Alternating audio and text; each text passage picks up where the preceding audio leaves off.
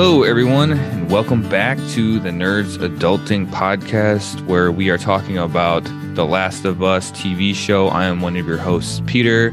I am joined once again all the time by Josh. What's up, buddy? How's it going? Hello, Peter. Long day today. I'm ready to get in today's episode. God damn it. Now I got to fucking edit that out. Thanks a lot. Anyways, I'm just kidding. Anyways, M is back again. Once again, three shows in a row. How's it going? Hell yeah. Doing? Maybe becoming a regular. Who knows? Maybe. Maybe. I'm kidding. So, yes, I'm really excited to talk about episode 3. There's a few things I want to get into before we do. And you brought this up in our pre-show, so to speak, that this last week we had some sad news. The Last of Us game's test actor Annie Wersching died from cancer at age 45. So some really sad news in the Last of Us world. And we also had some information about season 2 being confirmed. So what do you all think about that? I'll let you go first, since you actually brought this up in our pre-show. Kindly reminded me of it. Yeah, it was actually really sad hearing that she died in the beginning. I was like, wait, the actor of the TV show died? But then I also realized, which was also extremely sad, that the voice actor died. But yeah, I'm also pretty excited about the second season, since so far, 3 episodes, and holy moly, keep on giving. Josh, how did you, since you're probably the biggest Last of Us fan here, so I'm kind of curious to see about how you feel about the news. And then also the good news. We got really, really, really bad news, but we got some pretty good news as well last week. So how did you feel about that? Yeah, her passing is definitely unfortunate. She's a very talented voice actress and actor. She's been in a plethora of stuff. She was in Vampire Diaries, Major Crimes. She was in Timeless. She actually played a character in the game Anthem, which did not play as well, but she did voice a character in Anthem, the video game. Rip Anthem. That had a lot. It had a lot of what's the word I'm looking for here? Issues? Controversy? No. I mean, the game itself, yeah, upon release, but prior to release, it had a lot of hype. Oh, yes. And so it was cool that she got to be a part of that. I mean, it's unfortunate that the game didn't take off the way that the developers expected. However, she's a very successful actor and voice actor, and I'm sad to see that this happened. It happens at the most unexpected of times, especially when it's an ailment like cancer. And my thoughts go out to her family and friends. Well said. I don't think I have anything else to add. It was really sad news, especially cancer. Cancer's a motherfucker. Cancer's a bitch. I'm sure it's touched everyone's lives here and who listened to the pod. So yeah, it was really sad to hear. But I mean, we did get some good news, and unsurprisingly, season 2 was confirmed.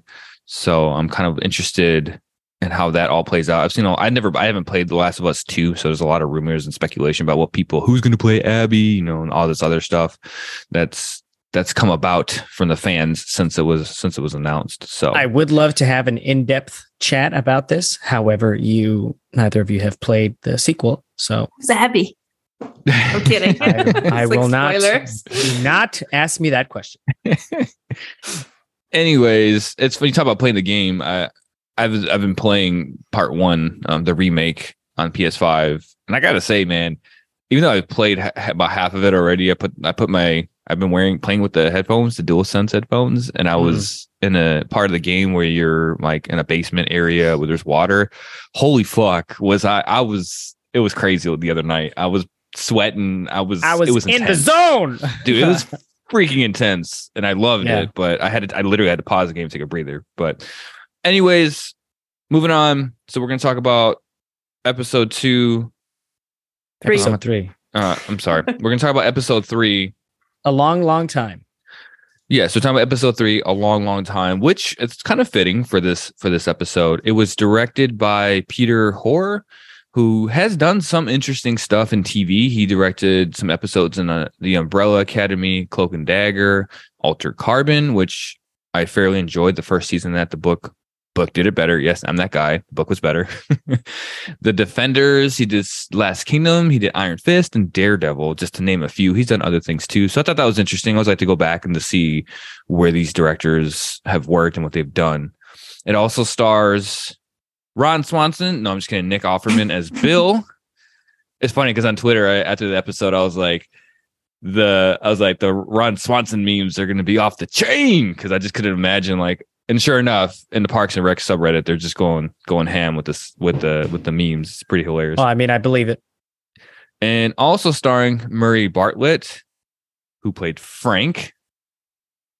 He actually starred in a show called Welcome to Chippendales, which I have not seen, but he was also in another show, White Lotus Season 1, which is, yes, he M's raising her hands. I guess you're a fan. Oh my God, he was amazing. I know. I saw him. I was like, he carried the whole thing. I was like, is that the guy? Is that the? I don't remember his name, but I was like, is that the manager from White Lotus Season 1? I was like, Armando. Yeah, yes. I was like, holy fuck, that is him. But it's different because he didn't have his accent, so it was kind of interesting to see that. So I was super pumped. I mean, he's been in a bunch of stuff. He's been in Limit. He was in the movie Limitless. He was in Marvel's Iron Fist. I mean, he has a good repertoire of roles. Who played Limitless? It's been a long time since. In Limitless, he plays Conrad Harris. That's what it says here. I don't remember. That's for the show. The show Limitless, not the film. Okay. I'm sorry. Oh, okay. Correct myself. I never watched the show. I did love that movie, but yeah, I don't know. I never watched the show. I heard the show was actually not that bad. It was actually pretty good. Yeah, I have not seen it. Let's review. What was that? Let's review the show. Let's review the show. Yeah, let's change of course. We're not going to talk about episode 3. And one little tidbit that I thought was interesting. So we had talked about user rate or watch ratings for this show. It grew again. Yeah. It's Josh, insane. did you want to talk about that, since you're the ones that have been brought it up the last 2 weeks? I didn't have the numbers. I had okay. Like I said, I had a long day. I didn't get to prepare as much. No. I feel you. Okay. I got your back on this one. So good. Anyways, so as we said, episode 1, let me just read it off. This is from IMDb. Episode 3 had 6.4 million viewers. Wow. So by contrast, The Last of Us episode 3's 6.4 million viewers represent 12% increase from last week's 5.7 million, which itself was a 22% increase of the first episode, which was 4.7 million. So it's 4.7 million episode 1, 5.7 million episode 2, up to 6.4 million episode 3. It's just growing. Jeez. It's just getting bigger.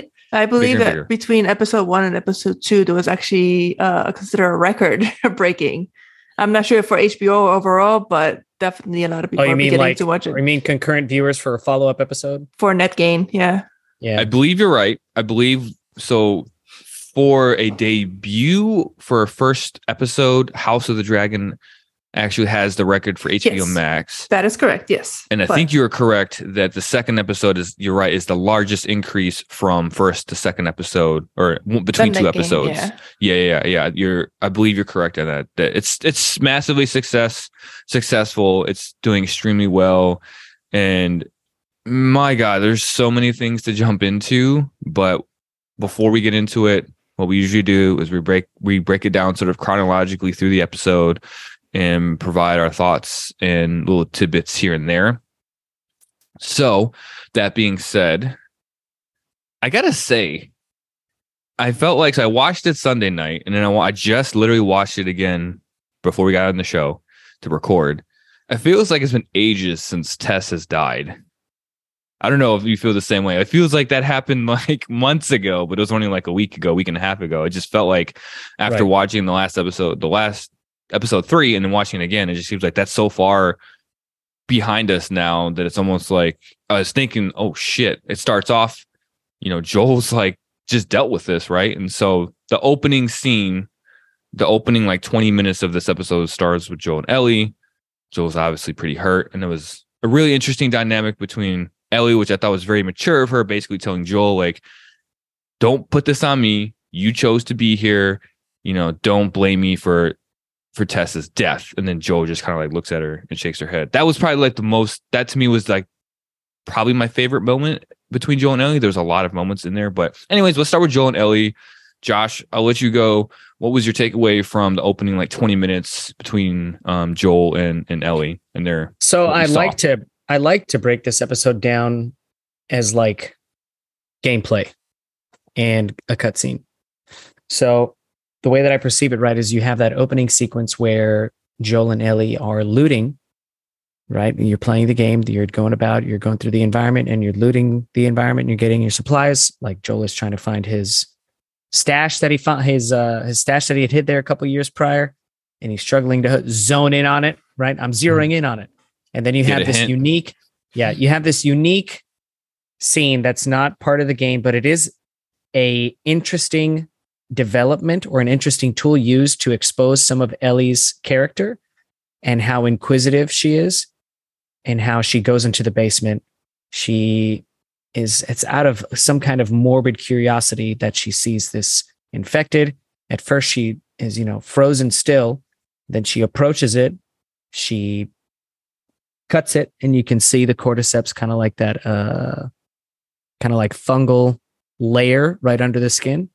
And it's kind of like this weird morbid curiosity that she has that I found very interesting because I'm excited, or I'm interested in seeing how that plays out in future episodes, how her character changes.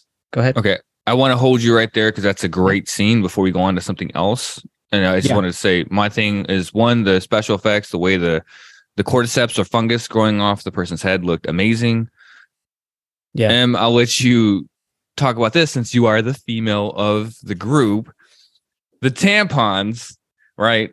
I was like, do tampons expire? And so I Googled it. I didn't know. And sure enough, they do expire. Apparently they do. You should not use expired tampons, apparently was the whole thing going there. But wow. Okay. I didn't know that. Yeah. Thanks. Yeah. PSA.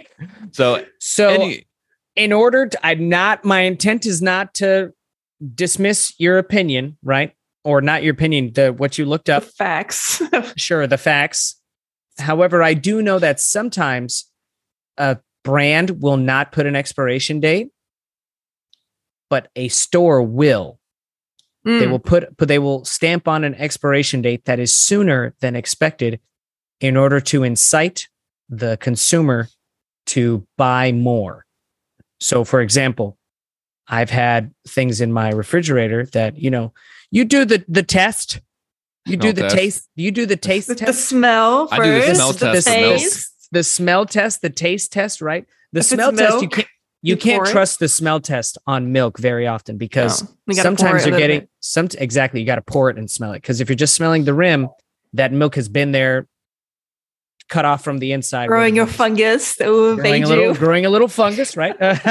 Anyways, so sometimes they'll slap a false expiration date on there in order to get the consumer to say, oh, it's been 2 days. I need to throw it away. But in actuality, it is still good. And you might have like 3/4 of your product left. And because of a day, my wife is like that. She's like, I know that it's probably fine, but the date says it's expired by a day. So we're going to get rid of it. And I'm like, it's good. And she's like, please get rid of it. I can't do it. So I do understand that that's probably not the case with 20 years, but you're also talking about food. Yes. You're talking about food, not tampons, which you put inside your body. And there's a thing called toxic shock syndrome, which is fucking horrible. I know what toxic shock is. Yeah. But what I'm saying is that do we know more about tampons than him? She's like laughing. I am shocked. This is on like, YouTube. Oh, really? How long does it take? I'm going to look into my tampons now. Yeah. I'm we're educating M about tampons. Two grown ass men. Oh, it's fucking hilarious. At the end of the day, it's better than nothing. I don't know. Is it? I mean, toxic originally, shock syndrome is even if horrible. you don't use you could die from it. Even if you don't use it for, menses or whatever, but tampons were originally invented to plug bullet wounds. Oh yeah, you can use it for first aid for sure. That's what they were invented for. Yeah. And so, I mean, technically, when you put it up the lady part, you don't technically opening up to an open wound. So wouldn't you think you would get a toxic shock syndrome faster if you stick it in an open wound? Well, no, because Oh, this is such a this conversation is going weird. This has gone a weird way. Okay, I'm here for it. Never mind. The idea of the tampon being used to plug a wound, a bullet wound, is the fact that that's like an immediate treatment. It's not meant for long term. Like that's just meant to hold you over until you can get to secondary care. So just like a tampon, when you put it in your lady parts. Not you, whatever. You know what I'm saying? When you use it in a feminine, hygienic way, it's not intended to be left in there for 6+ hours, 4+ hours. Yes. Like that can cause a lot, especially depending on flow and all that stuff. Regardless, all we're saying is at the end of the day, it's better than a friggin' dirty rag that you find on the floor. That's all I'm saying. Bless you guys. Bless you. I don't know. We knew I need to have a doctor to come in because I feel like versus putting expired tampons inside the female body versus actually using a rag that's clean with soap. Now, I don't know which is worse. How long does it take for a tampon to expire? Do we actually look this up? It could be like 100 years as far as we know, or it could be like 2 months. And so according to the Google machine, it says tampons last for about 5 years. As Josh said, I kind of agree with this. They probably put that on there so you'll buy more. But I don't know if it applies to that's a long time. But anyways, I do kind of agree with Josh because eggs can last way longer than what they say, and other stuff too. But it's like a generous, a very liberal date, or is it conservative date? Whatever. Anyway, to let you know that you can go beyond that, if you go beyond this date, you're probably going to be fine. But yeah. That took a really weird turn, but I guess honestly, that's the anybody else. Yeah. Do we have anything anyway? I mean, I learned something new, which is great, and this is what we're all about. You might want to check your tampons after this episode, make sure you're not using expired ones. But all I'm saying is, I thought that was like.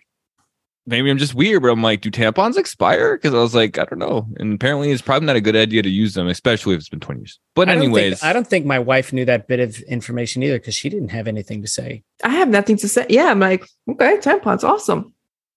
This is what happens when you have a bunch of men running a show. They don't know. I'm just kidding. Anyways. About expiration dates. Yeah.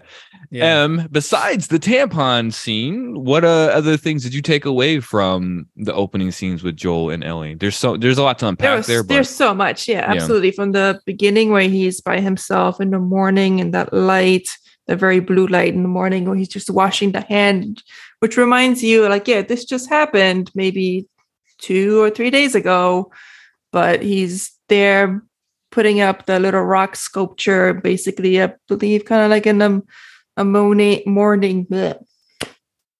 kind of like in the meditative state, thinking about Tess and thinking about her passing, and then just going to that store as well and just looking for his stuff and having the memory of a squirrel, basically looking for my little stash, and then Ellie basically sneaking off. The one thing that was pretty interesting about that scene is that, kids, you can't hear what the kid's doing. So you have to ask yourself, like, are they okay? And so he basically asks, like, is everything okay? And she's like, yeah. But obviously she was doing something. She was up to something no good. So the whole entire being mischievous. She's being devious. So the whole entire dynamic of he's closed off from her, she's closed off from him. Everybody has something that they're keeping to themselves. So it's kind of interesting. And then, she saw the infected person. And for me, it was more like she was seeing if there's still something in there. Was there still a human being in there? She's like putting the knife very close to his eye, seeing if he would react like a human being, like, oh no, please don't put the knife into my eyeball or something, or like maybe begging her to die. But there was like nothing. It was just like a husk of a human. So that was pretty interesting. I mean, I don't blame her for it because that's really the only time where she's been so close. Probably very few human beings that are healthy can say that they've gotten that close to an infected and, I don't know, diddled with it or whatever the fuck she was. It kind of made me think about like when I was a kid, not that I like fucked with dead animals or like live animals, but like maybe with like bugs, when you're a kid, you kind of play with Like, You I don't know, like poke it with a bugs. stick. Poke it with a stick. Yeah. You may crush a bug. You play with life. I am your god now. Yeah. I mean, I didn't play with actual like animals, but that's just kind of like what I was getting from her interaction with that infected. I don't want to say zombie. Ever since the first episode, I try to avoid saying zombie now, but the infected person that was trapped. I thought that was interesting. Did you all see so in the opening scene, it was like 10 miles outside of Boston, and there was like mountains in the range, and like social media was like blasting it. Like, there's no mountains in Boston. What are you talking about? And like everyone was like blasting it. It's like half joking, but it's kind of true. Like there is no, they looked like, I mean, literally looked they're in Portland or, in the West, Northwest, but they're supposed to be in Boston. So I thought that was kind of funny. Even Boston wasn't filmed in Boston. It was filmed somewhere in Canada, right? Yeah, I believe you're correct, but I think most of the show was filmed in Canada. Yeah, but I think the egregious mistake or people that were making fun of was the fact there was mountains when you're supposed to be 10 miles outside of Boston, which is not true. There's like no mountains in Boston. Who's counting the miles? I didn't even think about it I didn't even think about it until they brought it up. Someone brought it up, and then they started showing like all these other movies where mountains were in the background and stuff. It was just kind of funny to me. I mean, it's such a minor thing that it didn't bother me, but I thought it was kind of funny and hilarious that people brought this up. So there was a scene I already talked about that conversation between Joel and Ellie after Tessa's death. They were just dealing with that, and still like the holy fuck moment. When someone dies like that, it's got to be so difficult. There was another scene that I thought that was kind of touching, where Joel's, I almost said daddy, but that sounds terrible. Fatherly tendencies comes when they're about to cross all those skeletons, because he knows what's coming up. And I thought that was very like fatherly of him to sort of shield her from that, or want to shield her from that. And I thought that was an interesting scene. What did you all think about that? Even like some of the conversation that took place, which was kind of funny when they talked. What did you all think about that? The conversation between them, and then him being a little bit protective of Ellie. Em, I'll let you go.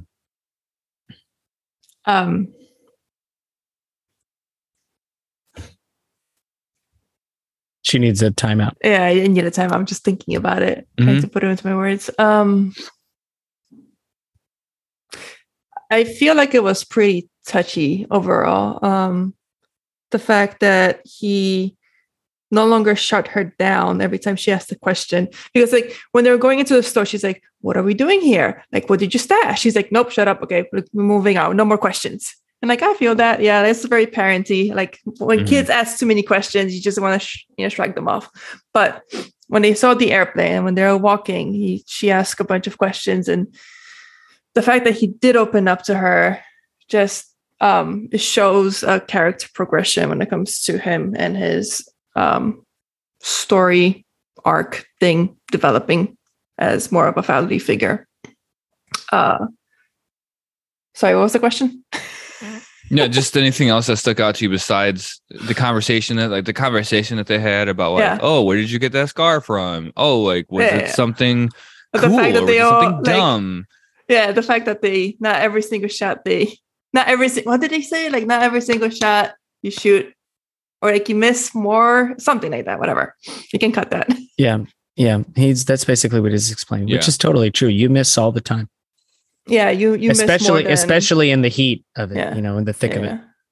So that was very it's opening. Not everything is an action movie where guys are like, pow, pow, pow. Like, that's what I was saying. Everybody is a superhero. Like, yeah, cool. I know how to use a gun, but it doesn't mean I know how to aim and shoot at, first time every time. So that was kind of cool. And I think that's what they were trying to do in episode 2. Like when they fought the clickers, I think that's what they're trying to show. Was actually, I was reading on a subreddit and someone had brought up that Joel's hand had gotten hurt. So that's one of the reasons why he probably couldn't shoot straight, and them being scared versus like in other shows. So I mean, his hand had gotten hurt because he had beat the crap out of that guard. Right. That's true. I mean, and he mentions that he had a hairline in his hand, and that he probably has a hairline fracture. Yeah. And he was shaking a little bit. It was kind of like a shaky hand. You can see it. And then Tessa's like, "What's going on?" He's like, "Oh, ow. I got a boo-boo." Yeah. Josh, what did you think about that scene leading up to where the sequence where they're walking up. Yeah, I conversation thought it was, and all that. I thought it created good relationship indications between the two of them. So you have her asking questions about the past, and he basically explains it to her. There's a way that he goes about it that seems kind of not. It seems gentle enough to give her like this harsh reality of the world that they live in, if that makes sense. And I really appreciated that, because I hate in film and television when information feels like rushed and it's given in a way that, like certain aspects are left out. Like, I'm a very detailed oriented person. So I don't like in film and television when two people are arguing and the other person says something like, "I've heard enough." And then that's it. That's the end of the conversation, which is totally like a life-changing situation that could be happening between the two, and the other person just shuts them out and they go, "Okay, I just won't tell you this very important detail because you were mean to me a little bit." Like, people in real life, people argue.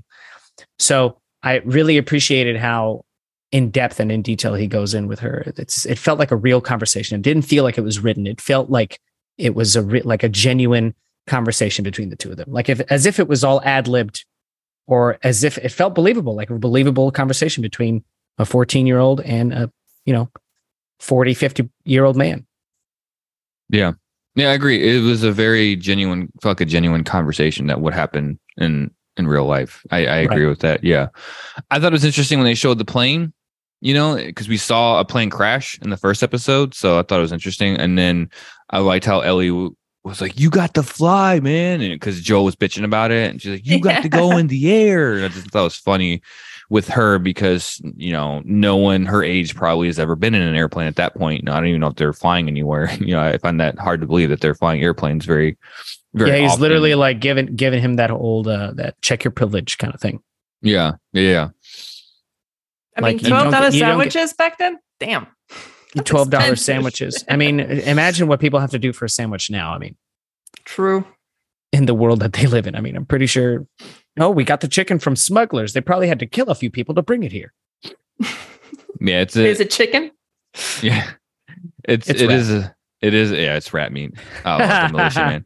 It is a boring dystopia, not boring dystopia, dark dystopia. Anyways, yeah, the scene. I don't want to make sure I don't miss anything, because there was something else that just escaped my mind. Now, before I move on, we can jump back if something else comes up. But anyways, so that kind of leads us up to, like I talked about, Joel not wanting Ellie to take the path that they were going straight away because of all the dead bodies, or I guess skeletons actually. And that's actually that was actually basically a scene from the game, which was interesting, because at some point in the game you come across a pile of burnt bodies, I believe, and then Ellie, they have that almost the same conversation about like, what happened. They don't look like they were infected, and it's like dead people can't become infected, and there's not enough space. That whole conversation was just like, damn, like, fuck, this world sucks, man. Like this is terrible.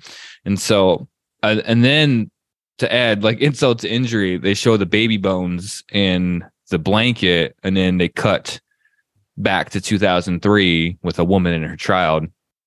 And this is where we get just a few days after the infection had started. Yeah. And it's the same woman and the same child that you saw in the great same dress and everything. Yeah, same dress and the same blankie or whatever you want to call it. And that was like, damn, like, oh, I don't want to watch that. Like, I don't want to watch that. Like, damn, that sucks. But this is where we get introduced to Bill. So, what did you think about Bill's introduction? Okay. So the way that it went from the present day to the past day, I think it was absolutely genius. And you're thinking to yourself, oh no, I'm going to see people being exterminated. I do not want to see this. This reminds me of World War II. I don't want to like even go there. But no, this was like the most amazing bridge between the past and the present, or the present and the past. And then, yes, we meet this amazing character, Bill, like a prepper, basically, which is like sitting in this home, and you can see his little bunker is like full of TVs and everything. And like back then, who had so many monitors, right? So like you could see that has some money and like all the guns in the wall. So like, yeah, he lives in America too. Now I was like, what the fuck does Bill do? It's like, damn, Yeah, I don't think he does anything. He's basically living in his ginormous mom's mansion that we learn later on. Like it zooms out, and she has the biggest house in the block. That thing is maybe huge. He inherited or something. Yeah, so but I was like, but he still has money. But okay, I can see that because I was like, he has a shit. They show he has a shit ton of guns. He has all this stuff in there. But yeah, I was like, what the fuck? I don't know. I guess that makes sense like now. He lives in his mom's sub-basement. Sub-basement. Yeah. Well, yeah, it was like a hidden area. Yeah, like behind the chest, or something like opens up in the chest. I actually find the location of his little bunker to be a lot more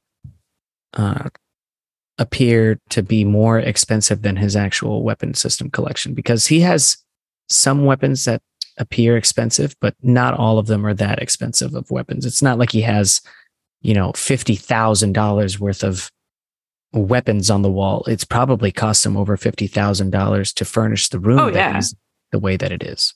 Probably more. Yeah, the equipment alone.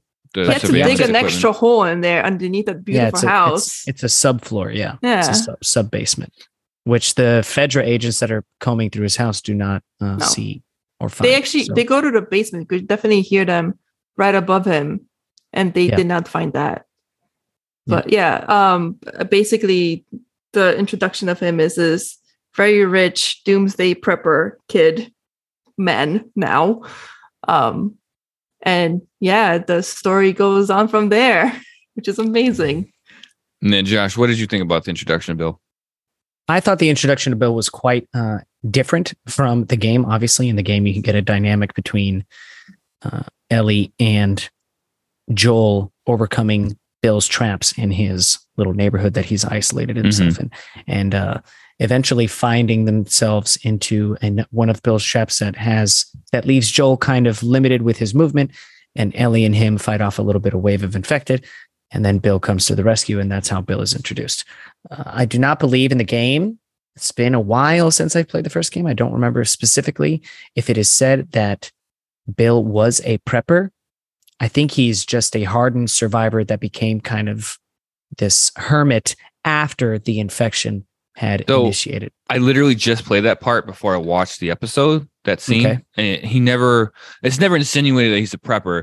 It's insinuated that he's very jaded because of his relationship with Frank. He's like, you do everything on your own. He became like this loner because of, I guess, time with Frank. There was an insinuation that there was almost like a breakup, sort of the way he talked about it. Because, when he discovers Frank in the game, he's like all broken up about it. He's like, fuck, it's like kind of, it's kind of messed up. You could see the emotion, but it didn't seem like he was a prepper from what I played from what I just played. It just seemed like he was more of a loner type. Doesn't believe in only people, like people are going to drag you down sort of attitude, right? It's just me, myself, and my gun. That's sort of like the attitude that he had. Yeah. Many.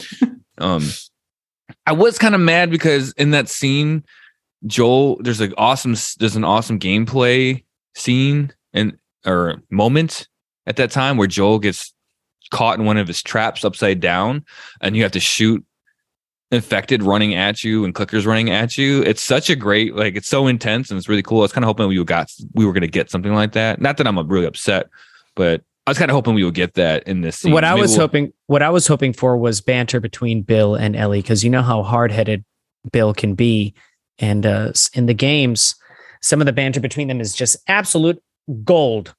So the fact that we didn't get any of that, I mean, I am a little bit sad, but I wouldn't trade it, to be honest with you, at the end of the day, for what we actually did get.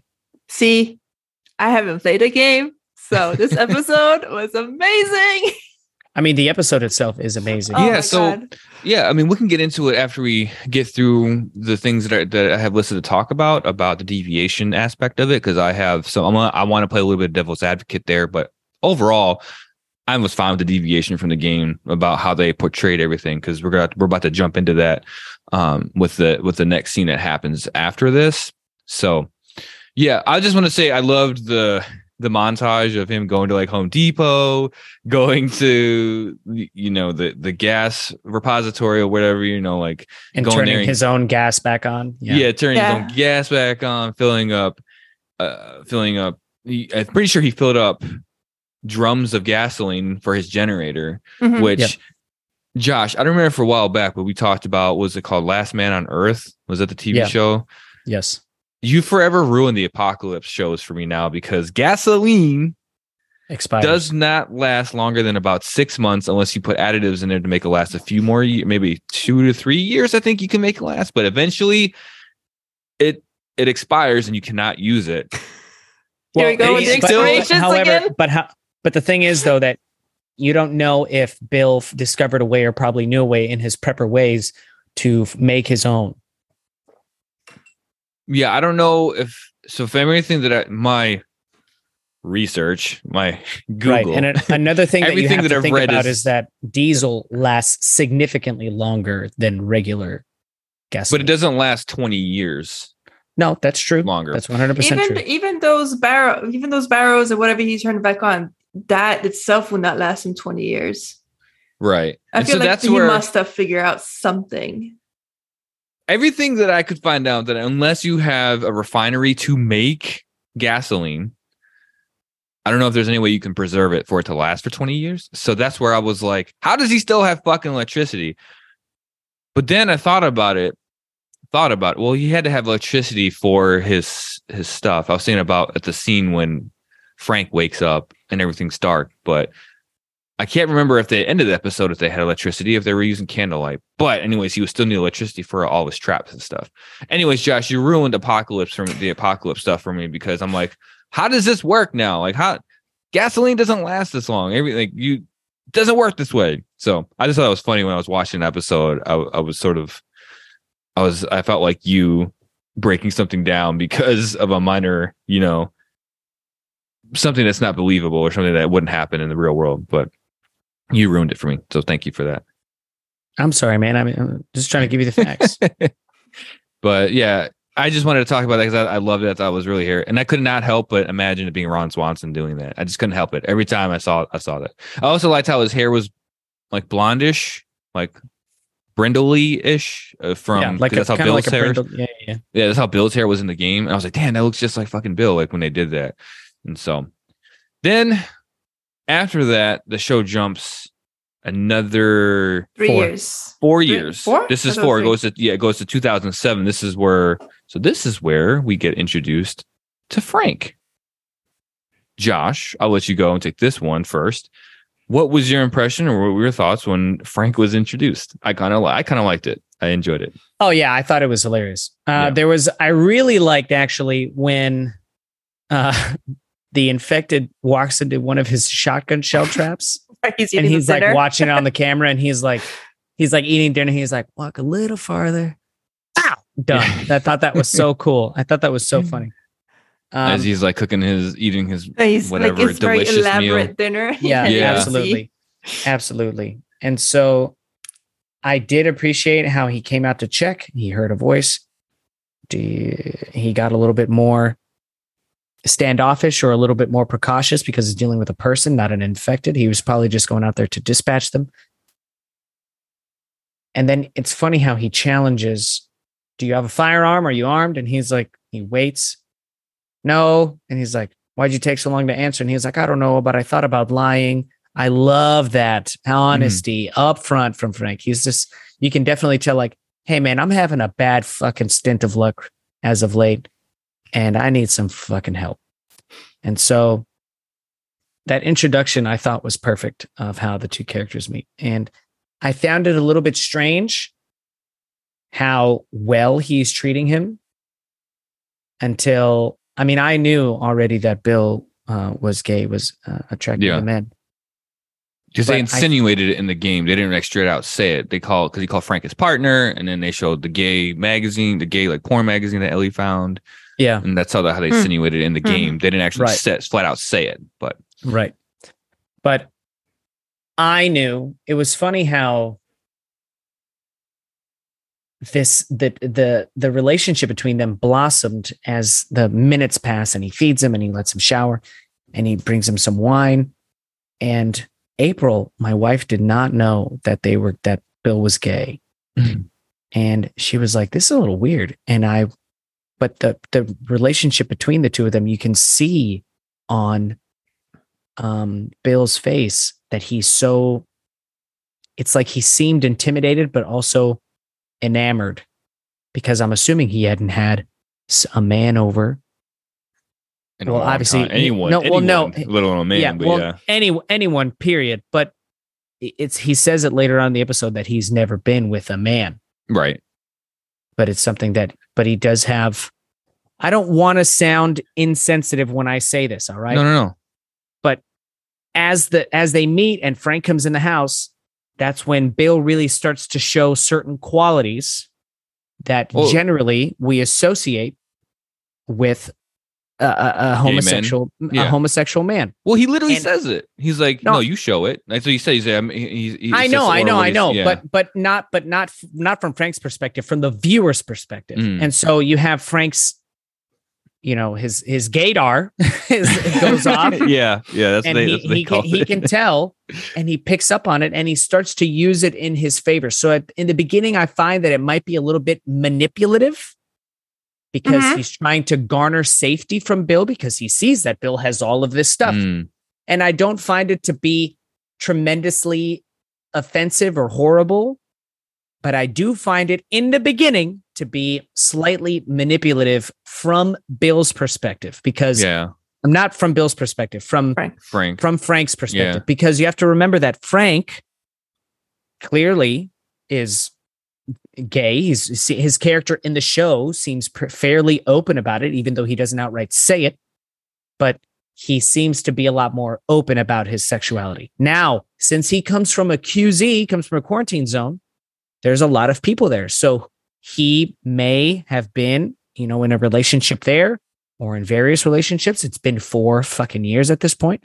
And so he can tell that Bill has this attraction to him, but is also kind of intimidated, and at the same time is doing these very little things in order to impress him or make him feel comfortable. Because in my opinion, Frank feels like, if I can get this guy wrapped around my finger, then I can stay here and I'll be safe regardless. At first. And then eventually it becomes this beautiful situation that has the internet up in arms about, how dare you do this to me? It was so horrible. Why did you make me feel? And I get it. So I want to backtrack a little bit to what you're talking about, which was interesting, because we knew essentially Bill was gay, right? You and I know, us who played the game, we kind of knew Bill was gay. So knowing that, and then also rewatching the episode, in that scene, I got struggle from that performance, from Nick Offerman as Bill, when Frank is like playing the piano and sort of doing these things just in a way woo Bill, right? Woo, yeah. And the way that I view that as is Bill was really struggling with his feelings. He looks scared. Even in the scene when they're in bed together, they talk about it a little bit at the end of the episode with the writers, with Druckmann and Mason. They talk about he's like super vulnerable because he's never been with another person, and Frank is super caring and delicate with him, which was really, really cool, to see from anyone that's, a lover in that situation. Yeah, sure. Yeah. And so, and even in those scenes, you want, like, Nick Offerman just looks like he wants it. Like that's what he wants to do.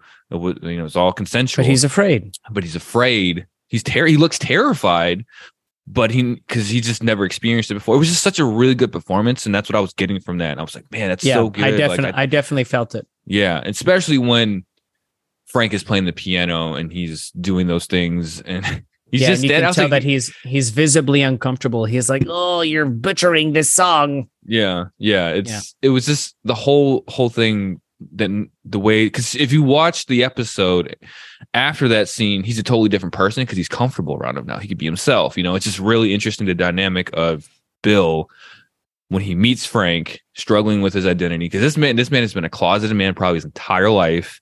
Has all these things, and it was just a really, really well done. I really liked it because it immediately cuts. We'll get into that, but it immediately cuts to a different scene and they're in a totally different vibe. You know, it's really interesting. Yeah. But, So it's actually, I'm sorry to cut you off, but it's in that scene, that opening sequence where they're meeting and Frank is kind of like wooing him a little bit and Bill is kind of like trying to woo him himself, maybe try to make him appear more, what's the word I'm looking for? More desirable, maybe? I don't know.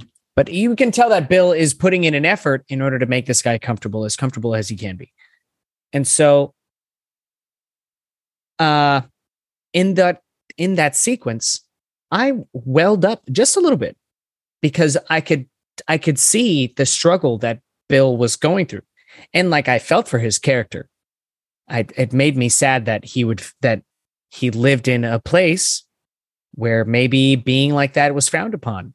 And now he's truly free and he has another person that is just like him that he can express this liberty with, but he's so scared because he has all of this pent up repression, there's all these repressed emotions about how he is as a real person. And that made me feel really emotional. But at the same time, I knew what was going to happen to Frank. I knew. You knew what was going to happen. We didn't. Well, hold on. Hold on. I'm going to get there. I didn't. Okay. I know. Obviously, I didn't know how in the episode, but I knew that it was a plot point for Bill to be the way that he is portrayed in the game. In the game, was because of the loss of Frank. Now, this was funny because my wife is like, "What is your problem?" And I was like, "I know what happens to Frank," and she was like, "Damn it!" And so you gave it away. My wife was also very happy. You know, she's like, "This is so beautiful. Like, this is such a beautiful sequence of this." And she would agree that I love how I give like little anecdotes of my wife watching the show because she's not. Maybe we should have her on too, like a fourth person to talk about it. Do 5 minutes. It's segment called 5 minutes with my wife. Yeah, yeah. 5 minutes with spouses. Yeah. Well, my girlfriend's actually watching it now too because I posted on Twitter. I just put hey on Twitter, and she like responded like, "The fuck is that?" And I'm like, you had to watch Last of Us to understand. But anyways, yeah. And so I thought that was I thought that was it. I mean, it brought that emotion out of me. Just that opening sequence. Oh, I'm sorry. Go ahead. No, I want with your and what it so with the introduction of Bill. I mean, you don't know anything. You don't know shit. I didn't know anything going into it. I knew afterwards. But yeah, what was your take? I'm kind of curious to know like what you thought about that. Were you like, "Oh shit, Bill's gay"? Yes and no. Mm-hmm. Yes, because it's always a surprise to see a character gay. Almost it's still kind of a weird taboo, or still people are processing it being normal. But no, because the two actors played it so well. You can feel the tension growing like every single time. Like Frank is like, "Well, how about this?" And then Bill was like, "Oh, okay, fine." And then how about that? And it kept Frank's persistence of trying to survive. And I do agree with you. In the beginning, it was all about his survival, him staying here because his quarantine area has fallen, and he's basically looking for a new life. He cannot obviously survive outside of it, and he found this amazing compound run by this person who is an amazing cook, and it has hot water, and like you could see that. I believe it basically is Bill's the way that he was raised, where he knows how to cook really well, and he knows how to pair his wines with the rabbit that I believe there was a rabbit. And the fact that Frank also can appreciate the complexity of Bill made that was kind of the woo of Bill to Frank. Like, this is a guy that I can definitely live with. not knowing his quirks or anything else like that, which we later on jump the next few years, 3 or something years, where they're going into an argument. But in that moment, I believe that Frank did absolutely everything to stay in that house. So he kept pushing, like, well, like, I'm kind of hungry. Can I play one song? Can I play this? Can I play that? Again, and like the shoulder touching and everything. Like, you're amazing. Like, and then just go wash yourself up, and the rest is history. So other than that, the thing where he's like, go take a shower. I was like, that's super aggressive. But I mean, that would not fly nowadays. But like it's like, that's what I'm saying. Like, he kind of played into this like manipulative, like, I know this guy wants me, but I don't see it from a malicious perspective. I see it from like a survival perspective, trying to survive. Yeah, and it's almost acceptable in that. Yeah, it's not like he's manipulating him at gunpoint. He's manipulating him with company. Yeah, I mean, I could totally see like an attractive woman doing that. Like, I mean, you're in Apocalypse. It's all about survival. Frank is attractive too. Oof. Yeah, I'm saying, use what the good Lord gave you. But it's funny when they were in bed, they were like, "Oh, don't think I'm a whore or a hoe or something." I'm not a whore. I'm not a whore. Not a whore. Yeah, I'm gonna stay here a few more days. Like, oh, okay, buddy. Oh, okay, yeah. I see how it is. I know they never really expressly. That's an interesting take, because I didn't look at it that way, but it makes sense that he may have been looking out for himself, and then obviously they fell in love later on. But you both really sort of hit my thoughts between the two. I really thought it was interesting, just Nick Offerman's performance, for the most part, being someone that's been going through a moment like that's probably not easy. And also exciting, and sort of like literally coming like overcome with emotion. He doesn't know what to do, doesn't know how to act. He's just like, he's like a teenage girl.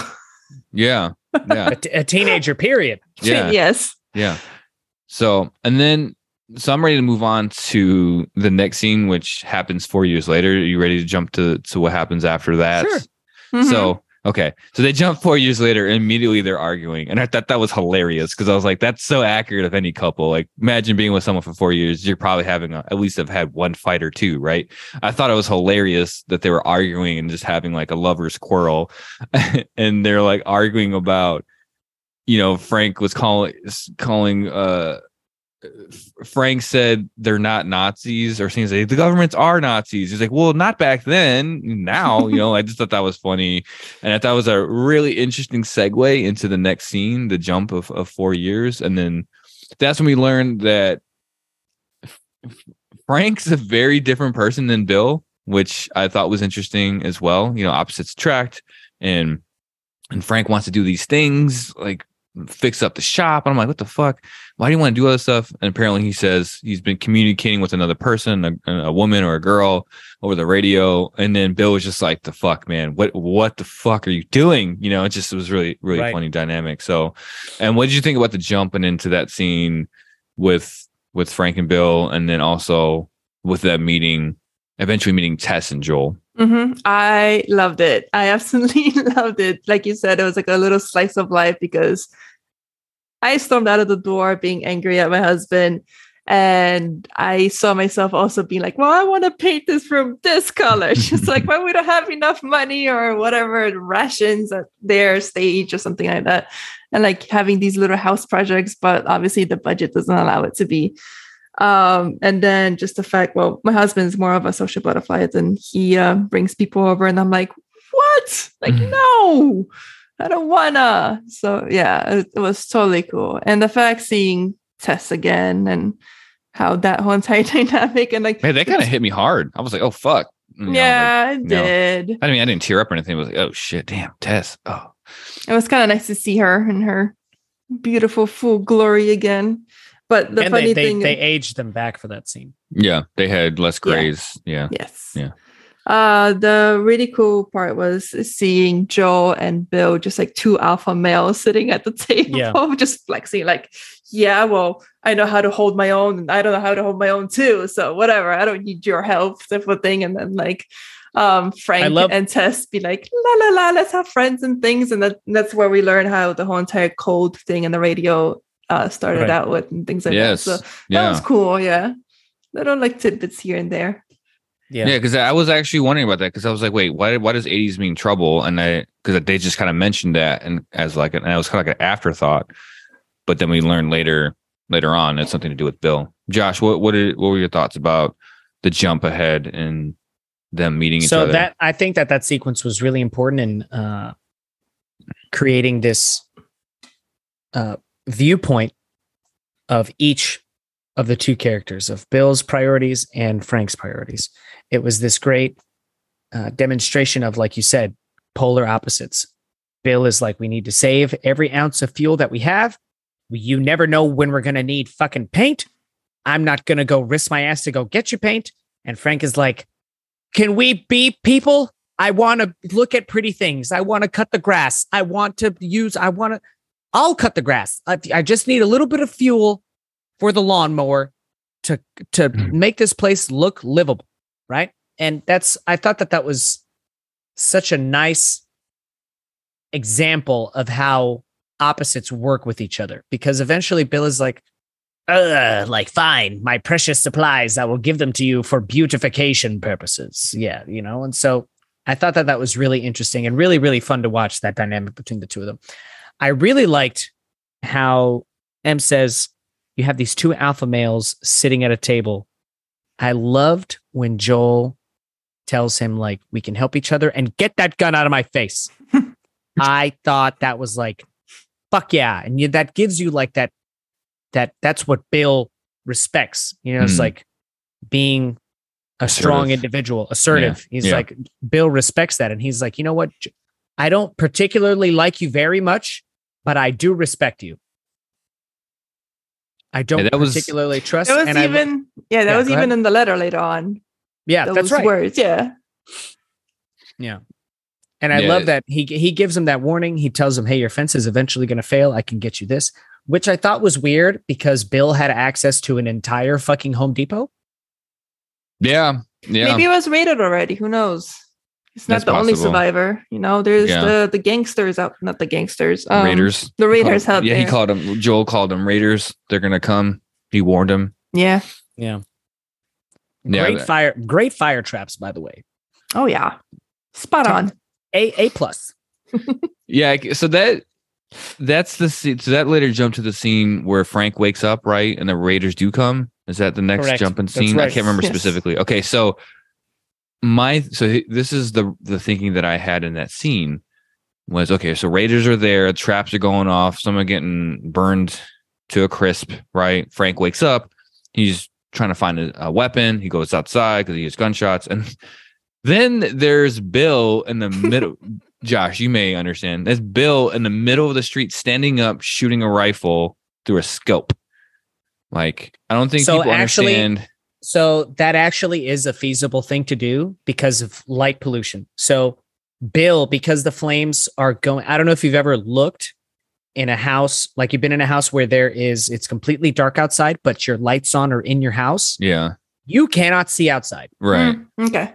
But people that are outside can see in with ease. They could be 10 feet in front of your window and it's perfectly dark outside. They cannot see you. So I feel like in that sequence, Bill was far enough from the fire that he could not be particularly seen. Also, you have to remember that he is in a stable on the safe side of the fence.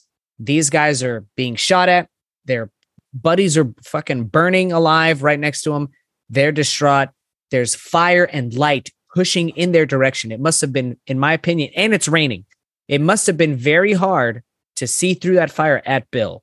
And Bill had full access to pick him off as he so chose. The fact that he got shot is because I think that the Raiders were blindly firing in any direction that they could. Okay, I'll give you that take, but my take was he's like one of those wannabe military people, right? That watches videos and doesn't understand about cover and thinks that he knows about military tactics. I would imagine that anyone that gets into a gunfight, regardless of that, is going to want to find cover. regardless of that situation, versus being out in the complete open in the middle, because there you don't know. No, you are right. You are right. He definitely definitely would be better if he had cover. Yeah. Yeah, I'm just saying, I think you're right in that aspect of what you're saying. Yes, those things do come into play. But anyone that's had any amount of even just basic training, like we did in basic training, because I wasn't what is the term? Combat. I wasn't a combat MOS, but we still learned about the basic maneuvers and things like that. You never get up in the middle of a firefight, regardless of what you're doing, specifically in the middle of a street. So that's what I was thinking about in that whole scene, was that first I was like, he's an idiot for doing that. But then I kind of thought maybe he just doesn't fully understand because he's not a military person, because I don't think that he called himself a survivalist when he talked to Joel. And I just felt like that was a very bad tactical decision to stand out in the middle of the street to try to aim down your scope, because aiming down a rifle standing up is not easy. It can be done. It's not at easy that, to be at that accurate range. I don't think it's that big of a deal. He was like what, like maybe 50 yards. That's I don't know. Relatively simple. Yeah, I guess, but you still have the bounce and the wave, your natural wave when you're shooting through a scope. Yeah.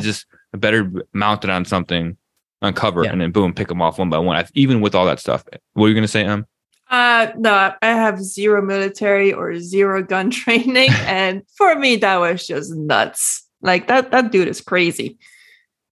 Yeah, that's all I really wanted to say. It was an awesome scene. It looked badass. I'll say that. When Frank woke up and he didn't see Bill in bed, Frank was looking for cover. He was like ducking behind windows. Yeah, like a normal person. Jesus. But yeah, like in the beginning, like when Frank woke up and he didn't see Bill and there was like fire everywhere, I'm thinking in my head, well, thanks, hun, for not like waking me up and like telling me that we're under fire. Thanks for the warning. But I understand that later on. I kind of feel like it tracks for Bill though. Like Bill kind of seems like the kind of person that wants to just do like, I'm the protector. I'm going to take care of this shit. Don't worry about it. You know what I mean? Like it kind of feels like that falls in Bill's like personality. Like, yeah, you probably should have woken up the only other person that could help you, in this fight. But it kind of tracks for him. And then, but also for a great scene, that's where it kind of ties in to Frank. He's now taking care of him after he gets shot. Now it's Frank taking care of him, right? Which is sort of symbolic in a relationship. If you're in a truly healthy relationship with somebody, not one person takes care of the other person all the time. It's always someone else should take care of the other, and the other should take care of the other person. It should be reciprocal, right? And I think that was sort of symbolic in that scene there, is showing what love. They're taking care of each other. Yeah, they're taking care of each other. That's what love is. Love is taking care of each other. That's one of the aspects, in my opinion, of love.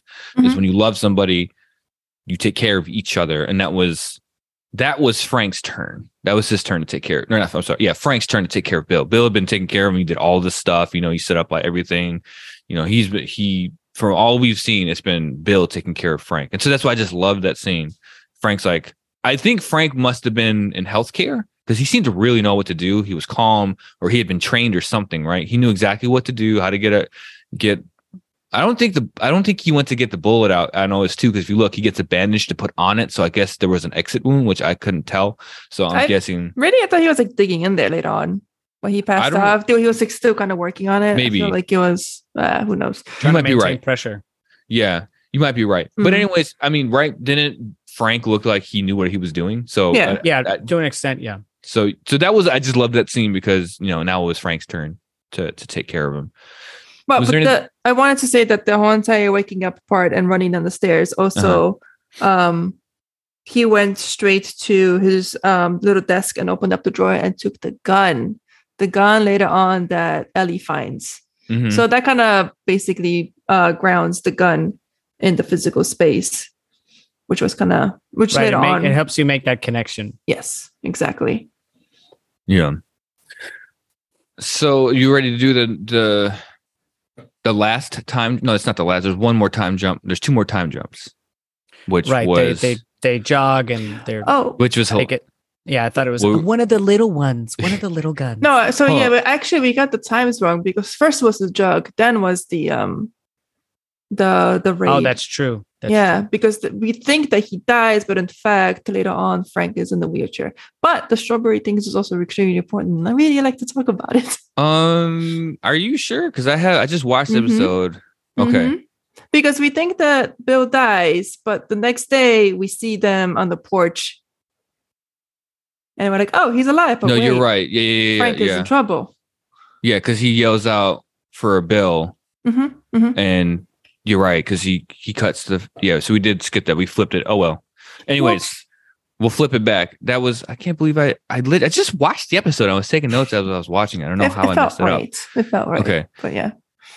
Well, we can so we can talk about, really, I don't know, there's not much else to talk about other than the garden surprise, which happened in my dates are all fucked up then. When did the garden surprise happen? So the garden surprise happens after the sequence where Joel and Bill talk. Yes. And Joel warns him. So that's 2010. Correct. That's 2010 when it happened. Okay. And then we see the stacks of cars. It's like, I don't need your fence. I got my cars. Yeah. Joel expresses to him, like, hey, sooner or later there will be raiders. Yeah. And then they demonstrate that they're exercising to stay healthy, even if they're just running around the block. But they express that this is a point where they're trying to show the viewer that the relationship with Joel and Tess is working. They're getting goods from each other. They're trading, and they're making it happen. It's not just a relationship anymore. Now they have this ongoing business between each other. So 2010 was Frank and Tess, and Joel offers to help and work together. Correct. So then what was 2013? If it was not. Wasn't the strawberry thing? 2013 is when they did the jog and they wound up doing the garden. That's what I have. I have Bill Meets Frank 2007, Lovers Quarrel and Makes Friends 2010, Garden Surprise 2013. Right. And then in the same sequence. That's when the fight happens. Correct. Okay. It's in so the same sequence. We got to 2013. So we did okay. All right. So now we're in 2013. We're in 2013. We already talked about the gunfight, but that's when the garden scene, and then we can jump to 2023, right? Correct. So we just have the garden scene left. Then we jump to old Bill and old Frank. Okay. So there's one thing about that scene. It's funny because they show, right, Frank is clearly in pretty good shape, Bill not so much, and they're jogging, Bill's struggling. And I thought that was kind of fun. He's like, let me show you something. And he's like, huh? It's just like, oh, I've had enough. And then they do the garden scene where he surprises him with strawberries. And Josh, as you alluded to, he was like, I gave him a gun for strawberry seeds. And Frank's like, the fuck? Like, just a little one. Yeah, just a little one. Just a little one. Well, at first he seems hesitant. He's like, which gun? Yeah.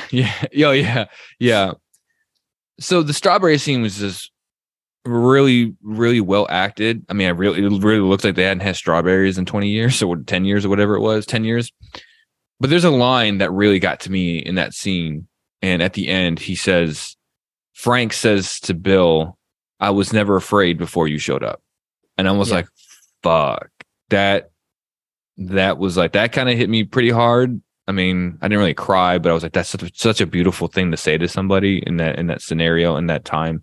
So that was my takeaway from that scene. I just loved it. So, and then that emotion plays out in the firefight, where he's not afraid for his own safety. He doesn't fear for his own safety. He fears for Bill's, and he runs out there while Bill is still being shot at and being shot at. Both of them are still being shot at, and he shows no fear. The only concern is getting Bill out of the line of fire. That's right. Yeah, I didn't even connect those two. That makes sense. That makes perfect sense. That's what an astute observation there, Josh. What a truly funny observation. Okay. And what was your takeaway with the garden scene? Even before the garden scene, when they're jogging, Bill is like, he's like hardly breathing. He's like, oh, I made it. It's like, I am sorry, I'm getting older. And it kind of hits you like time passes. I'm sorry that I'm aging faster than you. Yes, exactly. And then the fact that, just like you said, the strawberry scene was so well played out. Like you could see them being happy they have this sweetness in their mouths. They're like, oh my goodness. And then, you know, they're about to do the hanky panky, and I'm like, no, not the strawberries. And then the strawberries. We can't do it here, not the strawberries. It's like, oh yeah, that was great. Yeah, it's interesting because when Bill says, "I'm sorry, I'm aging faster than you," it's interesting because when we cut to 10 years later to present time, it's Frank who looks seriously aged. Obviously, he's in a wheelchair. You know, he's sick, and it's just interesting that the dynamic flipped 10 years later. It's just. I think it's kind of sort of like how life can work. 1 minute you could be with something, you can be in the best shape of your life, and then 10 years later, all of a sudden you're dying. You know, from cancer. I'm guessing is what he had. You know, and so some kind of terminal illness. Yeah, he had, because he was not in good shape. Oh, really? Right? Huh. I thought that was like what is the ALS? I took it as cancer. My understanding of ALS is it's debilitating, and I mean it's possible. It's possible. You could be right. They don't specify. It could be early stages of ALS. ALS basically just is a horrible disease. Yeah. But yeah, I could see that. It basically attacks your motor skills, and it just felt like because it was hard for him to paint. It was hard for him to eat. He couldn't walk. He kind of just felt like he was losing it. You could be right. They never specify, but he was essentially just sick. Whereas we just saw them, he was in tip-top shape, and Bill was the one, you know, out of shape. And someone on the Reddit page I was looking at was in the scene where he's painting Bill, you could see him stop. I wish I had the person's name. I'll give him credit for this because it's not my thought. But he stops, and you can see half his face is sort of not complete, and that's when he. You have those tracing strokes where it's like he lost control. Yeah. And that's when he stops and he has that moment like, I'm ready. You know, I'm done. I can't paint you anymore like how I want you. And that's, exactly. He doesn't get to love him how he wants to love him, which is a phrase that he reciprocates where he's like, love me how I want you to love me. So he realizes that he can't love Bill the way he wants to love him, or the way that he knows Bill likes to be loved. And that's why he makes the decision that he makes. Yeah, that's when it comes from the conversation. Basically, he wants Bill to give him all his pills so that way he can euthanize himself. Because it's correct. He's, you know, there's no point in living anymore. And fuck to that scene. That's where it got me. That scene got me pretty hard with Bill crying. Like, oh, fuck, man. That was really hard for me to see. And them getting married, all of that was super rough. Yeah. The last beautiful. Really the last 30 minutes of that episode had me going. I think everybody was ugly crying at that moment. If you didn't, you're not a human. Well, yeah. April was like, "This is a game." I was like, "Yeah, it is." They don't expand on it like this though, but there's such a just. There's so many things that they touch on there, like, you know, euthanasia and living your last day on a perfect day with your loved one. It was just such a beautiful moment for those characters, and it was just like, man, I'm like tearing up just thinking about it. But it was so amazing just to see. And at that, so here's what for me, after I got up into this point. Like, it didn't matter to me that it was like, I didn't even think that there were two men at that point, right? I didn't think about it. And, you know, growing up in the conventional sense, it's always been a man and a woman for me. Like, you know, like whatever. I've been around as I got older, I've had gay friends and whatnot. But every time you see something on TV or people together or stories being told, it's always been a man and a woman. And what I loved about this point in the show was that point, I didn't even register to me that it was two men. It was just two people in love. Mm-hmm. You know, because love is love is love. Exactly. And then that's what I loved about it was like that. It didn't matter that they were gay, that they were two men. And I don't know if you all watched Black Mirror, but it reminded me of the episode San Junipero, where the two women fall in love with each other in the virtual reality, sort of like the aftercare where you can upload your consciousness. It kind of reminded me of that because it was a beautiful love story told. It didn't matter that it was two women, and there's a lot of other aspects to that. Did touch more on like technology in the afterlife, but it was more of like it was a beautiful told love story between two women. But it didn't matter that they were women. It didn't matter that if it was a man and a woman. You know, it was just two people that fell in love, and that's what it reminded me of. Well, I actually went back and rewatched that episode. It's such a great episode. If you're a fan of this episode, highly recommend watching San Junipero, season 3, Black Mirror. It's not horrible like all the other episodes. It's not like terrible. Like watch that episode. Beautiful episode. All right, I've talked enough about this thing. So but that whole thing, old Bill and old Frank. Old Bill and old Frank. Gee whiz. Did I cry? Oh my God. It is, I just like to say it's absolutely amazing what one episode can do to you. Even though it was pretty long, it was like 80 minutes. Yeah. But it could have been a movie. And it would have been an amazing movie and won many, many, many, many awards.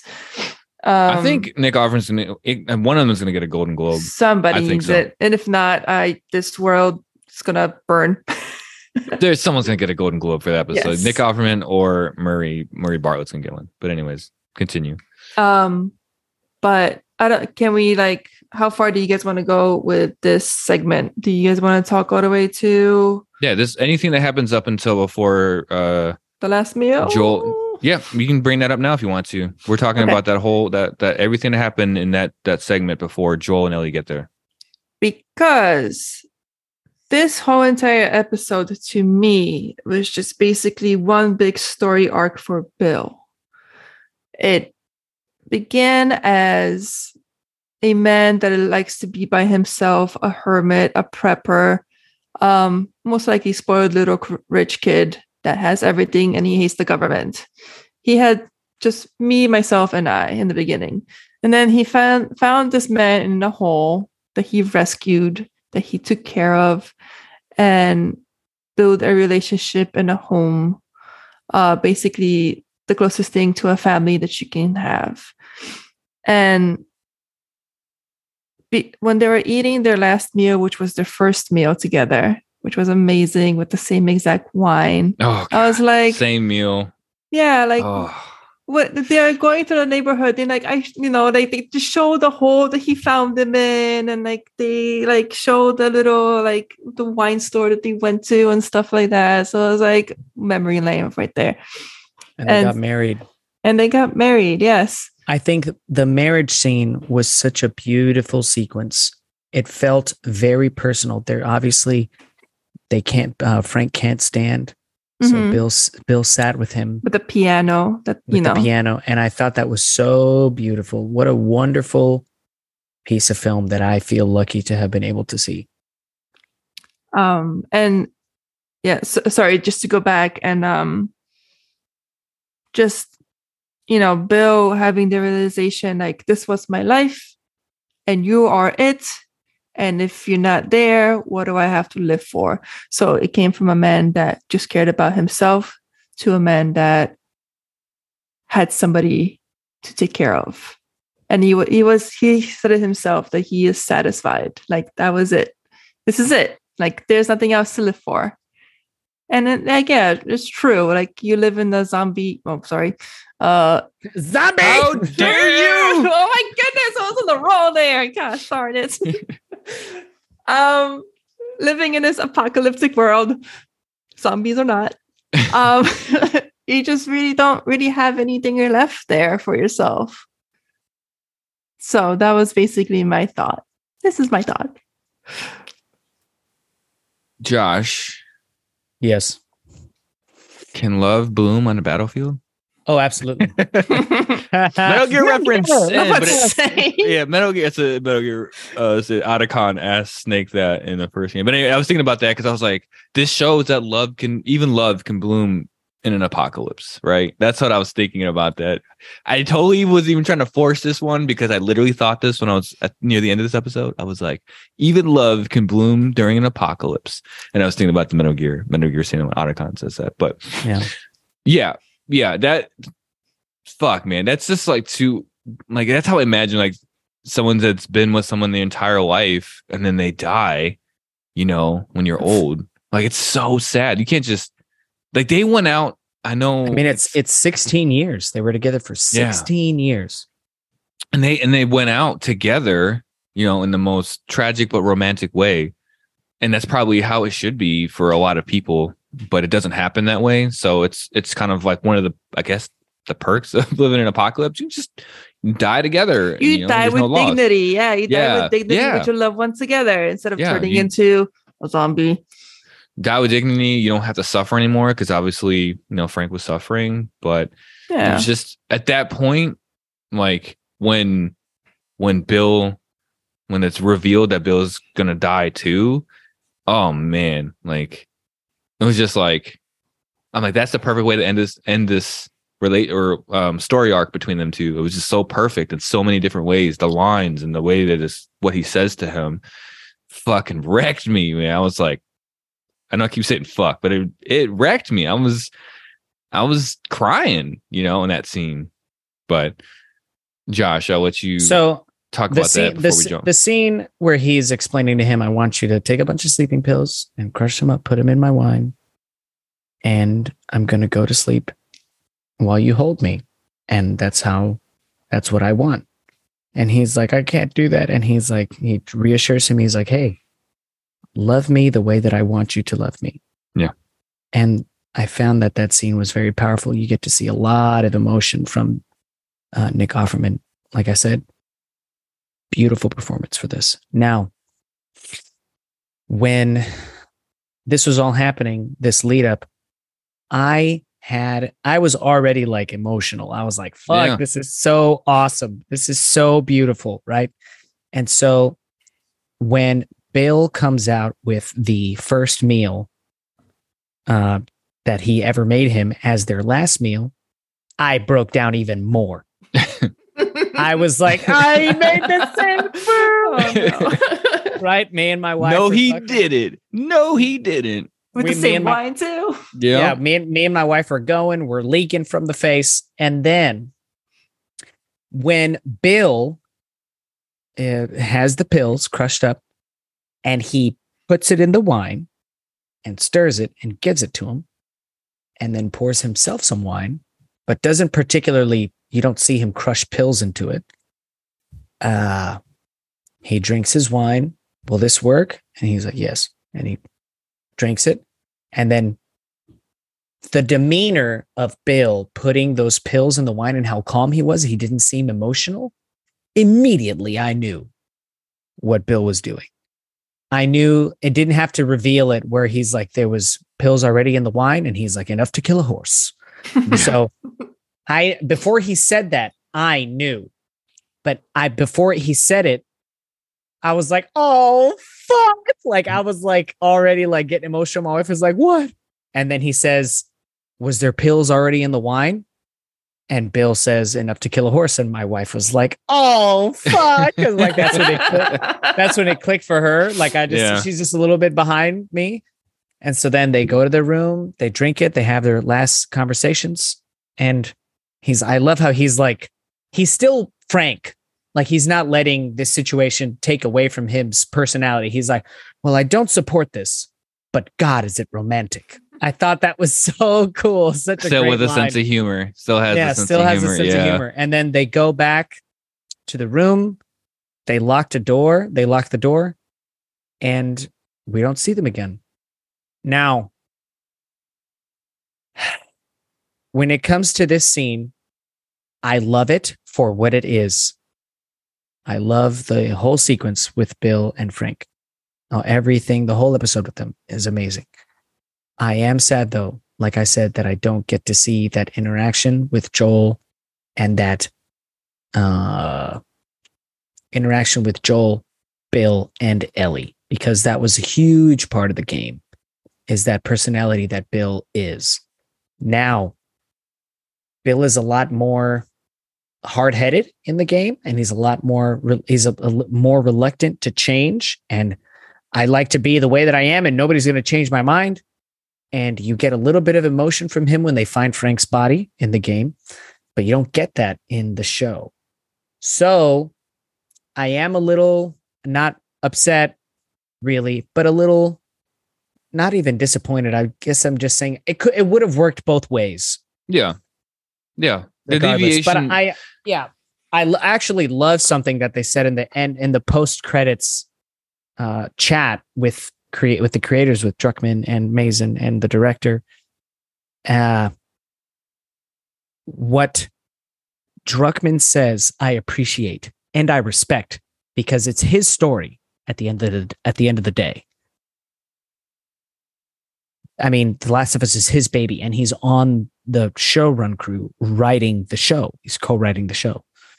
And so I loved the line where he says, if it is worse, or if the change is worse or on par with the game, then we leave it. We leave it alone. We don't deviate. But if the deviation is better, then we're going to deviate. If it enhances the story, which it does enhance it, because it creates a new situation for Ellie and Joel. And I thought that it was beautifully done. I have no complaints, other than I would have liked to see interactions with Ellie and Bill, because I thought they were hilarious. But I find that the show is trying to convey a more emotional situation, that this show isn't just about action. The show is about, these are people's lives. And this whole situation fucking sucks. At the end of the day, regardless of how beautiful it was, you had two wonderful people that they passed away. And they're lucky to have passed away and essentially grown old together in a otherwise non-violent way, because other people that are maybe in love during this time period are having their loved ones ripped away, either or they lost them like Joel. They feel this great sense of loss that Bill doesn't really have to experience, because he was already alone when the apocalypse started. Yeah. All right. Yeah, I don't mean to cut you off, but I want to, we've been going on for a while here, and I want to get to the Joel and Ellie stuff. Yeah, absolutely.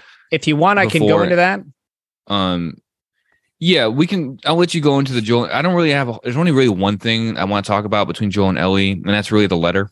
And so I don't think there's, in my opinion, there's not much else there to talk about. That, you know, it's that explains everything to them. They figure it all out. So I'll let you talk about the final scene when Joel and Ellie arrive. Yeah. So Joel and Ellie arrive. He knows the code. They go in. And they find, or Ellie finds the letter. Joel takes a shower. They find all of this equipment. They find the battery. He's fixing up the truck. They're waiting for the battery to charge. Ellie is poking like, hey, man, look at all these guns, maybe. And he's like, no. Still no. Right? Still no. He did in the beginning, too. In the beginning episode we didn't talk about. She was she wanted the rifle. Yeah. Yeah. She eventually finds Frank's gun and steals it. She puts that away. Again, that mischievousness of her. Is it stealing though? I have a theory about that gun, by the way. I think she's going to save Joel's life with that gun. Oh yeah, obviously. That's my theory. And then that's Joel's when gonna get pissed. that's when the scene is going to come out. I shot the fuck out of that guy. Yeah. Not in the game. We're not going to spoil it. I don't want to spoil it. I know we just spoiled it, but I'm convinced that she's going to save Joel with that gun. Anyways, yeah, I think it's obvious, but whatever. I mean, she does get a gun from Bill in the game. So that's true. From Bill's place, it is that gun. Oh, there you go. It was just sitting there. Yeah, that's what she says. So, anyways, I don't know if you guys noticed. As something that I noticed, the shirt that Joel is wearing after he takes a shower is the same shirt that Frank is wearing when him and Bill are arguing. I did not notice that. No. Yeah, the shirt that Frank is wearing when they're arguing about paint and fuel for the lawnmower is the same shirt that Joel is wearing when he gets out of the shower. Oh, I thought he was wearing a plaid shirt, but that must have been Bill was wearing a plaid shirt. There was a plaid shirt. Like a gray. You said, you're saying Frank. Oh, I thought he was wearing the jean shirt, denim shirt. Yeah, but then when he showers, Oh, okay. when Okay. he showers and comes down, and Ellie tells him about the letter. Also- Okay. That's when we have that discourse about, are we not going to talk about Tess? And he's like, no, Yeah. we're not going to mention it. From now on, there's going to be some rules. You fucking do as I say. Don't tell anybody about your condition or they're going to kill you. That is a 1-for-1 combo from the game. It doesn't happen after Bill's. No, that happened immediately after Tess died in the game. And Correct. Then they went on their journey to Bill's. But To Bill's. you're That's right. It's a 1-for-1 dialogue. And what were you gonna say? I'm just about the clothing. Isn't it the same clothing now that is in the game? Or In the game, Joel does have a plaid shirt on, but it is not the dark green. I thought Ellie was like spot on. Like Yeah, long- Ellie also Red they shirt. find a box with some women's clothes, women's medium, and she's wearing the same outfit that she sports in the game. Yes. Yeah. So the last thing I want to get to before we do our final thoughts is the letter. And the reason I want to talk about the letter because I think that was harder for me to watch emotionally because in that letter, Bill is explaining to Joel, or he said in the letter, whoever finds this letter, but it's probably Joel, probably you, Joel, right? And he explains to them, you need to take all this stuff, take the weapons. You're going to need all this stuff and to protect. And, Ellie's reading To it. whoever, probably Joel. Yeah, to whoever, probably Joel. Yeah. And when in that letter, he says to protect, and then Ellie stops and he reads and it's Tess. Yeah, that was rough. Now, what was rough was when he walks outside, I was like, don't cry, man. I was like, don't cry. Because if you cry, I'm going to cry and I don't need to cry.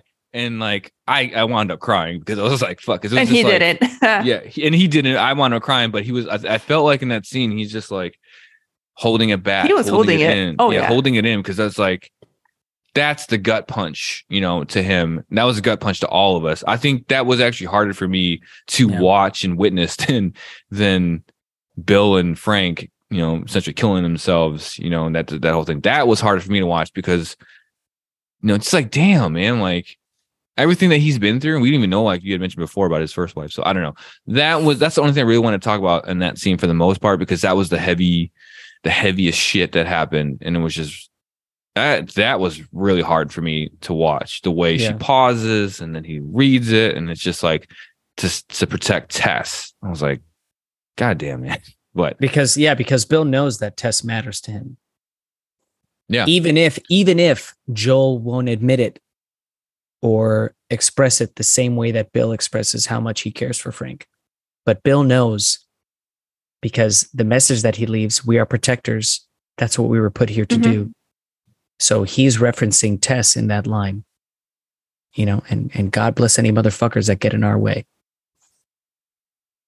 There's a powerful line in there. Yeah. Wise words.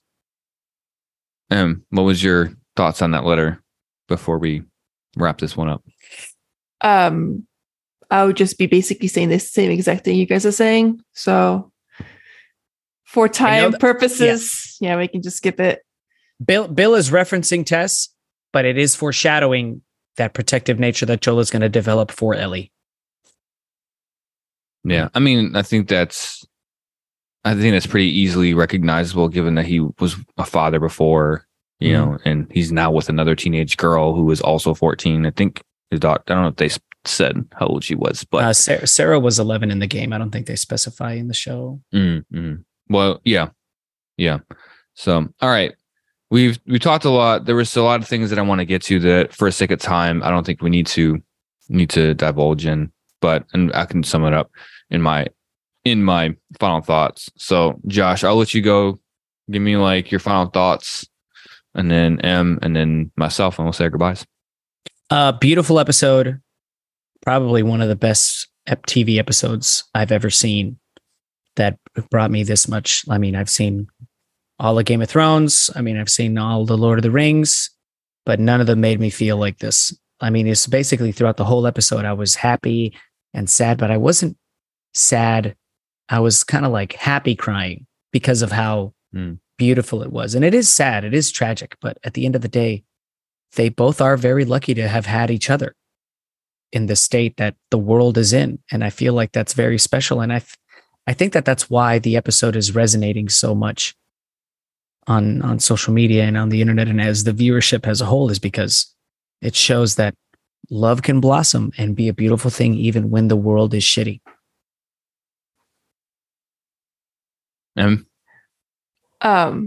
I just extremely quickly, I already said the whole entire arc about Bill. I wanted to be that my final thoughts, but other than that, what Druckmann and Mays are giving us is, oh my God, the first and second episode were amazing. The third is just speechless. I don't know what they're gonna give on the next episode, but if they keep going at the way that they're going, I think this is gonna be some extreme phenomenon. It's been already growing in popularity from week to week. People are talking about it. People are tuning in. And I am just happy to see what's next. What is crazy is that this episode, they took liberty to expand upon Bill's backstory, which I love, right? And it ended up being this beautifully tragic love story that the internet is in love with right now. And technically, this is something that they took from that's very small in the game and opened it up, right? Mm-hmm. There is shit in the game that is way fucking more tragic than the situation with Bill and Frank, the way it's portrayed in the game. So I cannot even fathom what their plans are for the other shit that will absolutely rip your heart out. So you're saying I should get a tissue box? You need to get something that you don't draw them.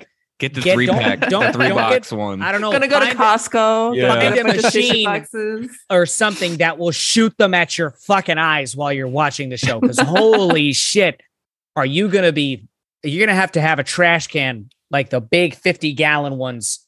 Nice. So that you can throw all your tissues in there. Oh, I'm excited. You got me even more excited now. Great. Man, just to wrap it up, it's just a beautiful love story that, man, I was not ready. It blew my mind. It transcended like anything that I'd ever seen when it comes to depicting love between two people, regardless of their gender, whatever. Like, it was just beautiful, tragic and romantic, and just amazing. It was just so well done. Every little aspect of it. I blew me away. I couldn't believe what I was watching. I just couldn't believe what they did with this episode. And I'm sad that some people on social media blasted it for being woke or blasting it for not adding to the story, because some people were criticizing it, saying because they're not main characters and they expanded it. That didn't bother me. None of that stuff. It was just so well done. It was amazing. Show has been amazing. I was like speechless. So that's all I have to say on my final thoughts. They tried to shove as much character development into one episode for a character that will no longer be part of the show. And it worked. Yes. It was beautifully done. Good job. Yes. Golf clap for you. Clap. Yeah. I mean, I think I told someone at work, I said it was probably the single best episode from any TV show that I've ever watched. Yeah, definitely. Yep. And that's the best way for me to describe it. So it's all downhill from here. Sorry. Yeah, that's what. But even they said, the creators, I believe, said that this is their favorite and/or best episode of this season. Oh. So, but I think we're gonna get different good stuff. It may not be as good as that, but I know we're gonna get some horror elements because of what happened in the game. I don't want to say specifically. Josh may know what I'm talking about. When all I will say is that when Joel falls off the elevator, that's all I'll say about the game. That's gonna be dope. That's gonna be fucking sick, bro. Yeah, it better be in it. It better be in it now. I think they're gonna have to, because I just played that and it was so intense. They're gonna put that in the show. They're gonna have to. But anyways, we'll see how that plays out. Josh and Em, thank you so much for doing this episode. It's been a pleasure. I'll see you all next week when we discuss episode 4. So that being said, I hope you enjoy the rest of your week, and I'll see you next week. Absolutely. Bye, everybody. And remember, don't be shitty. Adios. We got a Metal Gear Bye. reference in this week. Yes, we did. Bye. Bye.